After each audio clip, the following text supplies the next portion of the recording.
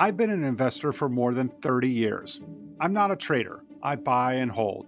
My own portfolio, it's the very definition of boring. And bonds, they've just never been my thing.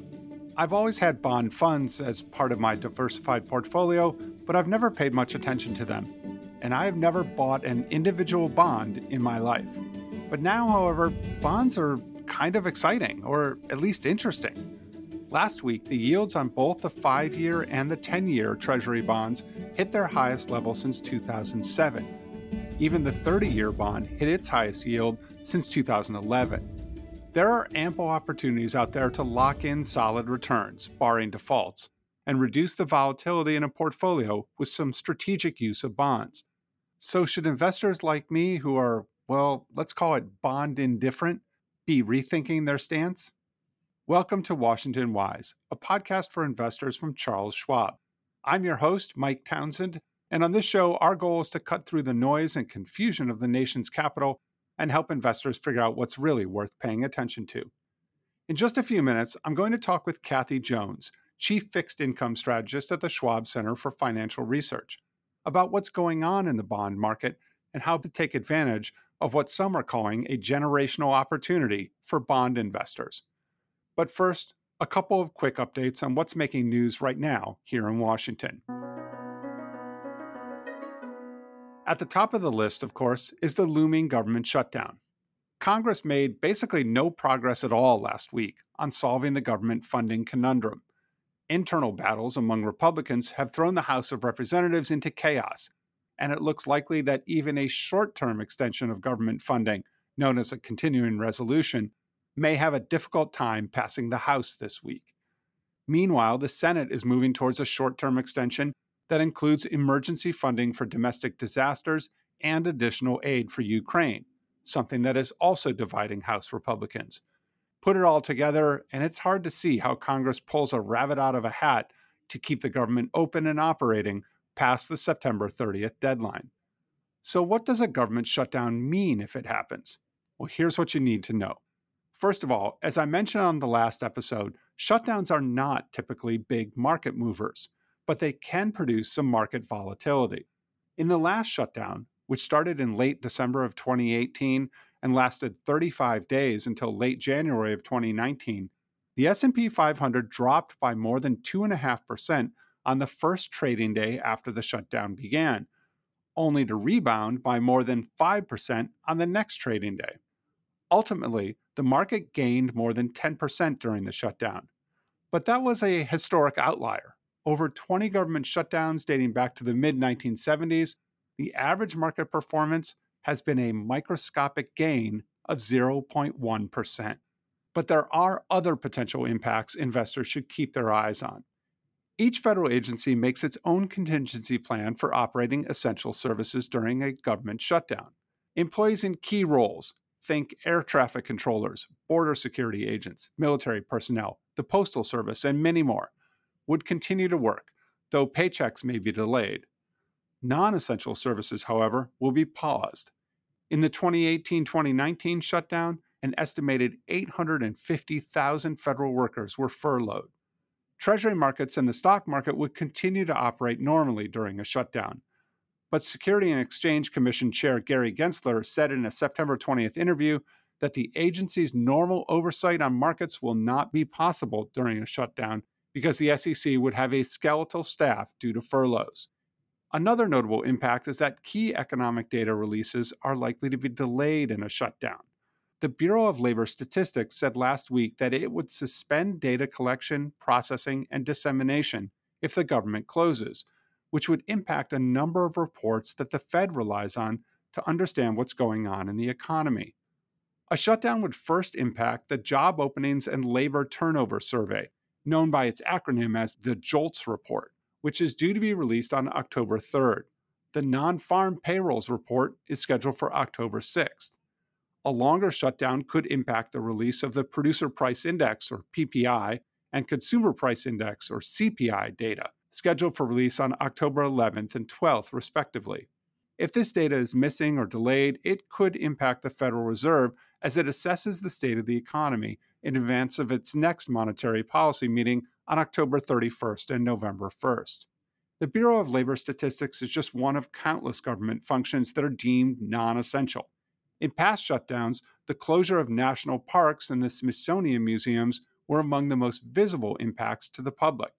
The processing of passport and Social Security applications would be suspended, though Social Security and other benefits would continue to be paid out.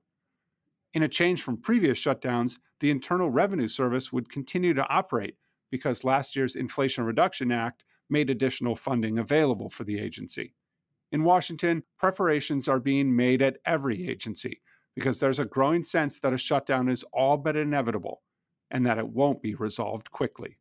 Meanwhile, on the regulatory front, there was an interesting development last week that should help ordinary investors. The SEC finalized a significant expansion of the names rule, which addresses quite literally the names of mutual funds and exchange traded funds. In recent years, the SEC has grown increasingly concerned that funds use trendy words in their names to capture the attention of investors, even if those names don't really reflect the strategies and goals of the fund. There's been a particular focus on funds that use words like green and sustainable in their names to attract investors interested in environmentally friendly investing. Under the new rules, funds using those and other descriptive terms in their name, including terms like growth fund and value fund or geographic references, will be required to invest at least 80% of their portfolio in assets that match that description. Funds will have to define for investors the terms used in the name and explain how their strategy matches the name. The rule won't go into effect for 2 years, but when it does, SEC Chair Gensler said that it should build on the basic idea that a fund's investment portfolio should match a fund's advertised investment focus. Notably, the rule also attracted the support of Republican Commissioner Hester Peirce, who rarely agrees with Gensler on much of anything. Peirce said that the new requirements recognize that names do matter, but they should not be the only factor considered by investors when making an investment decision. On today's Deeper Dive, with everything going on at the Fed, we're going to take a look at implications for the bond market. Investors who've been on the sidelines about bonds are taking a real interest, given that bonds are seeing their best returns in more than a decade. There's no one better to answer our bond questions than Kathy Jones, Chief Fixed Income Strategist at the Schwab Center for Financial Research. Kathy, welcome back to Washington Wise. Great to be here, Mike. Well, let's begin with the Fed. Last week, the Fed held rates steady, but left the door open to another rate hike before the end of the year as it continues to battle inflation. And notably, it signaled that rates may not go down as much in 2024 as was previously suggested. But Chair Jerome Powell, I felt like he really didn't say anything particularly new. So give us your takeaways from the meeting and from Chair Powell's press conference. But you're right, Mike. Powell really didn't say anything that new. He has been saying all along that the Fed would keep policy restrictive with rates high enough to slow the economy until inflation recedes. And that was really reiterated both in the statement and in the commentary. I think what the market reacted to was the shift in the estimates for rate cuts in 2024.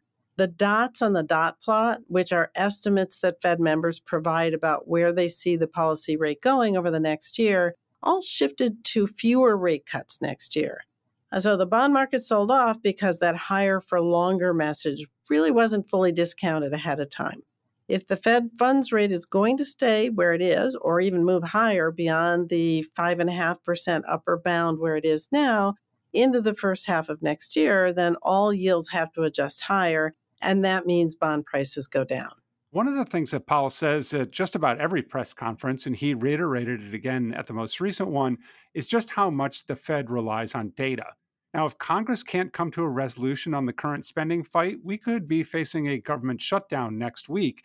And as I mentioned earlier in the podcast, that will cause a delay in some of the key data releases that the Fed relies on to make decisions, including the JOLTS numbers and PPI and CPI data. Next Fed meeting begins October 31st. So if between now and then we have a government shutdown and they don't have the key data that they tend to use, will they just have to punt? Well, it looks like that might be the case because it does make the Fed's job harder. And without information about the economy, how can anyone make a decision? There are some sources of information in the private sector, but those typically are not as comprehensive. So the Fed can't really get a good handle on what's going on from a big picture point of view. And it's already been struggling because the response rate to the various surveys that go out on things like unemployment has been very low, which makes the numbers subject to large revisions anyway. Now, it is also coinciding with the auto workers strike, which is likely to have some impact on the job figures if that lasts. So there's a whole stew of things that the Fed may not have information on. They're sort of staring into a void. So my guess is that the reaction at the Fed would be just to keep policy unchanged until there's more clarity on the information. Well, Kathy, a different question on the possible government shutdown. Would Treasury be able to issue new bonds during a shutdown? I guess the larger question is anything for investors to worry about in terms of bonds that mature during a shutdown or anything like that? That seems unlikely. Treasury hasn't made an announcement yet, but based on the last time there was a government shutdown, what the Treasury continued to do was just function normally. So it paid off maturing bonds and it issued new ones on regular schedule. I would assume it's considered a vital function, just like the military, and therefore it would continue to act as normal. Well, let's talk more broadly about the investing environment for bonds. Presumably, yields will fall as we head into 2024 and inflation continues to abate. So, is this the time for investors to look at longer durations? I mean, how far out can I lock in some of these great rates? Well, we do expect inflation to continue to fall. And I want to point out it has already fallen quite a bit by whatever measure you want to use. So if you're looking at the benchmark measures that the Fed uses, which is the deflator for core personal consumption expenditures, I know that's a mouthful, but it's core PCE, it has declined to about 4.2% a year over year from 5.6% late last year. And the overall measure that includes food and energy is down from a peak of about 7% to about 3.4%. So it's fallen in half. We tend to look at the recent rate of change figures to see what the momentum is, which direction the momentum is in inflation. And so when we look at the core numbers that are coming in about 0.2% per month, that means on a 3-month rate of change basis, we're down to an annualized rate of about 2.4%. And a few more readings of 0.1 or 0.2 means that we'll hit that 2% Fed target in the next couple of months. So we're pretty encouraged about inflation coming down. And that typically means that yields will fall as well. Right now, when we look at the level of real rates, that is the rate adjusted for inflation expectations, we find that attractive. For investors, that means locking in a rate that compensates for inflation. And if we're right that inflation falls, it has the potential for capital gains as well. Now, in terms of your question on duration, it really depends on the investor. In general, we look at the Bloomberg Aggregate Bond Index for a benchmark. It's very similar to the idea of the S&P 500 as representing the broad market. It's the same with the AG, as we call it in the bond market. Right now, the AG has a yield to worst of 5.3% and duration of 6.1. So yield to worst is just a way to describe the worst possible yield you can get. It adjusts for things like the possibility that a bond might be called in early. So it's the yield we watch most closely. What that means is if you have a holding period of roughly 5 to 7 years, then you should get that 5.3% yield in these high quality bonds. And we think that that's a pretty reasonable and attractive proposition right now. What about corporate bonds? I've seen some analysts describe this as a generational opportunity to lock in very high yields for several years, which sounds pretty appealing. What do you think? Well, we have liked investment grade corporate bonds at these levels because we think the risk reward is attractive. In general, these are bonds issued by bigger companies that have more solid balance sheets. There's still interest rate risk. So if interest rates go up, bond prices come down. But nonetheless, we're looking at yields of about 5.5% over 5 to 7 years without elevated credit risk. And again, we think that looks pretty good for most investors. So many of these companies locked in lower interest rates by issuing longer-term debt a few years ago when rates were low. Most of the increase we've seen in yields has been due to the Fed rate hikes, not to a deterioration in credit quality. The risk would be that potential downgrades happen if the economy weakens significantly, but it's more likely to have a big negative effect on high yield or junk bonds rather than investment grade. So, from our point of view, this is an opportunity for investors looking for yields above 5% without having to take a huge amount of risk of default. How about Treasury inflation protected securities or TIPS? As the name says, their purpose is to offer protection against inflation. Certainly made a lot of sense as inflation was going on that wild upward ride last year. But when inflation comes down, as it is now, do they still make sense? Yeah, tips can be pretty compelling at these levels. Even if inflation falls, what you get in tips, it will likely still have a positive return. In tips, the rate you get is inflation indexed. So that means that the bond is indexed against the CPI, the overall CPI, the one that includes food and energy. The income and principal get adjusted every year by the rate of increase in the CPI. So they are designed to keep pace with inflation. And right now, the rates you're getting are roughly 2 to 2.25% region, depending on the maturity of the bond. So that means you get that yield and the inflation rate going forward. We tend to look at them in terms of the inflation rate that's kind of discounted in the market pricing compared to, say, overall nominal treasuries. Currently, when we look at that, the yields for tips provide the real rates of 2.25% for maturities of 5 to 10 years. So that means if you hold a maturity, you should get an after inflation return of 2%. And that's actually the highest real yield in the treasury market that we've had since about 2007.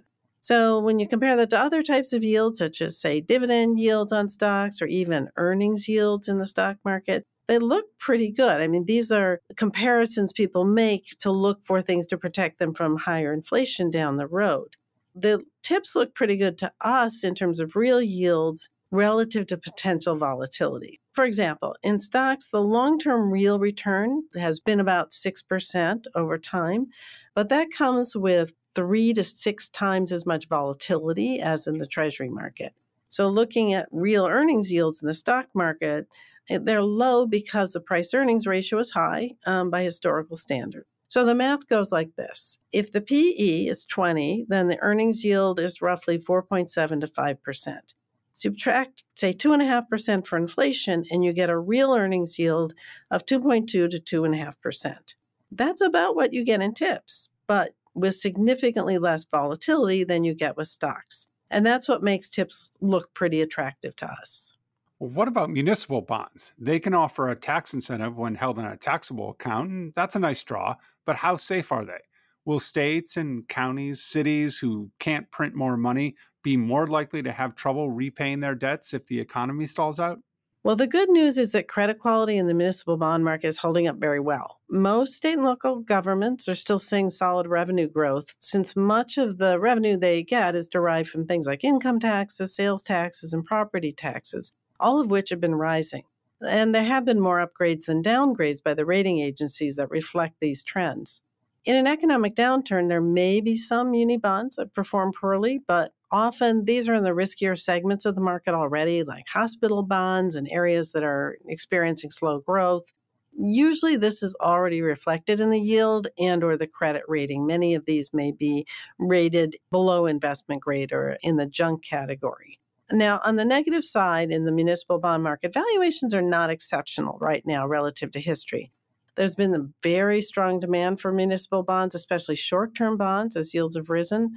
And consequently, the yield relative to treasuries is on the low end of the historical average. But it all really does come down to the after-tax return to the individual investor. If you're in a high tax bracket in a high tax state, munis probably still are a good investment to have in your fixed income portfolio. Well, Kathy, you've given us a little tour of the bond world. We've talked treasuries, we've talked tips, we've talked corporate bonds, we've talked municipal bonds. I guess put it all together, and bond investing suddenly seems kind of exciting again. I've always felt like putting bonds in a portfolio has been the equivalent of eating your vegetables. You know you have to have some, but you're not that thrilled about it. A lot of investors satisfied that need with a few low-calorie bond funds, and then they employed the set it and forget it attitude. And I freely admit I'm in that category. Now, however, bonds are kind of a hot thing. They have returns that feel competitive with stocks, and it feels like investors can and probably should have a real bond strategy in place. Question is, can you be strategic and get the full benefit of the opportunities available today if you are in bond funds, or do we need to be looking at individual bonds, or maybe a combination of both? Well, personally, Mike, I have to say I've always found bond investing exciting, but I am glad to see other people jumping on board. Now that yields are up, a lot of people are finding them much more compelling than they have for a decade and a half. So, here are a couple of thoughts on how to go about getting involved and what you might consider talking to your financial consultant about. First, remember bonds are mostly about generating income, preserving capital, and diversifying from stocks. And a lot of people are looking at the wide price fluctuations of the past few years and getting concerned about price declines. But overall, the focus should really be on the opportunity to generate that income provided by the bond's coupon and potentially reinvesting that for more income longer term. Now, if you focus on those three goals, income, capital preservation, and diversification, then there are opportunities that look attractive for most investors, even if yields do move up from here.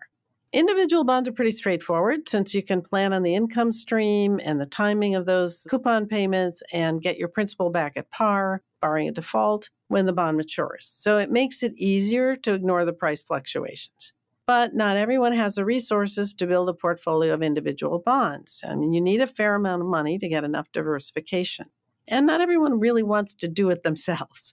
So mutual funds can be a good alternative. The upside is that you typically get that professional management, which can be especially beneficial in this type of environment where there's a lot of volatility in the market. And you also get the potential to generate more income over time, since that's usually the goal of the bond fund manager, is to manage the fund to generate more income. However, you have to deal with potential declines in the fund's net asset value and uncertainty about what the price will be at any given point in time in the future. And so unlike individual bonds, you don't have your own cost basis, which may be an issue for dealing with taxes. But all things considered, the way we suggest going about it is match your investing time horizon with the maturities and or the duration of the bonds you're investing in. Whether you're investing in individual bonds or in funds, we look at what type of bonds you have or that the fund holds, what the investment strategy is, and what the average maturity of the bonds are, and the duration. Then duration is that measure of how sensitive the bonds are to changes in interest rates, and that gives you a sense of volatility. And you should try to match up your investing time horizon with the duration of the fund and hold for that period of time. And, I should mention that we have a lot of great resources on our website for bond investors. We have specialists that can help navigate the market, very experienced, have been doing this a long time and understand the ins and outs of the market. So, Mike, I'm glad there's so much interest in the bond market. We're here to help investors, whether they're seasoned in fixed income or whether they're new to it. Well, I'm glad you mentioned some of the resources here at Schwab. There are a lot of investors, I think particularly younger investors, who have literally never seen bonds with these kinds of returns. They may be missing out on opportunities to diversify their portfolios. So I really think this is the right time to learn more about the role bonds can play in a longer-term plan. Kathy, as always, great information. Great to hear from you. Thanks so much for making the time to talk to me today. My pleasure, Mike. That's Kathy Jones. You can follow her on X, formerly known as Twitter, @Kathy Jones. And you can find her latest commentary at schwab.com/learn. Well, that's all for this week's episode of Washington Wise. We'll be back with a new episode in 2 weeks. Take a moment now to follow the show in your listening app so you don't miss an episode. And if you like what you've heard, leave us a rating or a review. Those really help new listeners discover the show. For important disclosures, see the show notes or schwab.com/WashingtonWise, where you can also find a transcript. I'm Mike Townsend, and this has been Washington Wise, a podcast for investors. Wherever you are, stay safe, stay healthy, and keep investing wisely.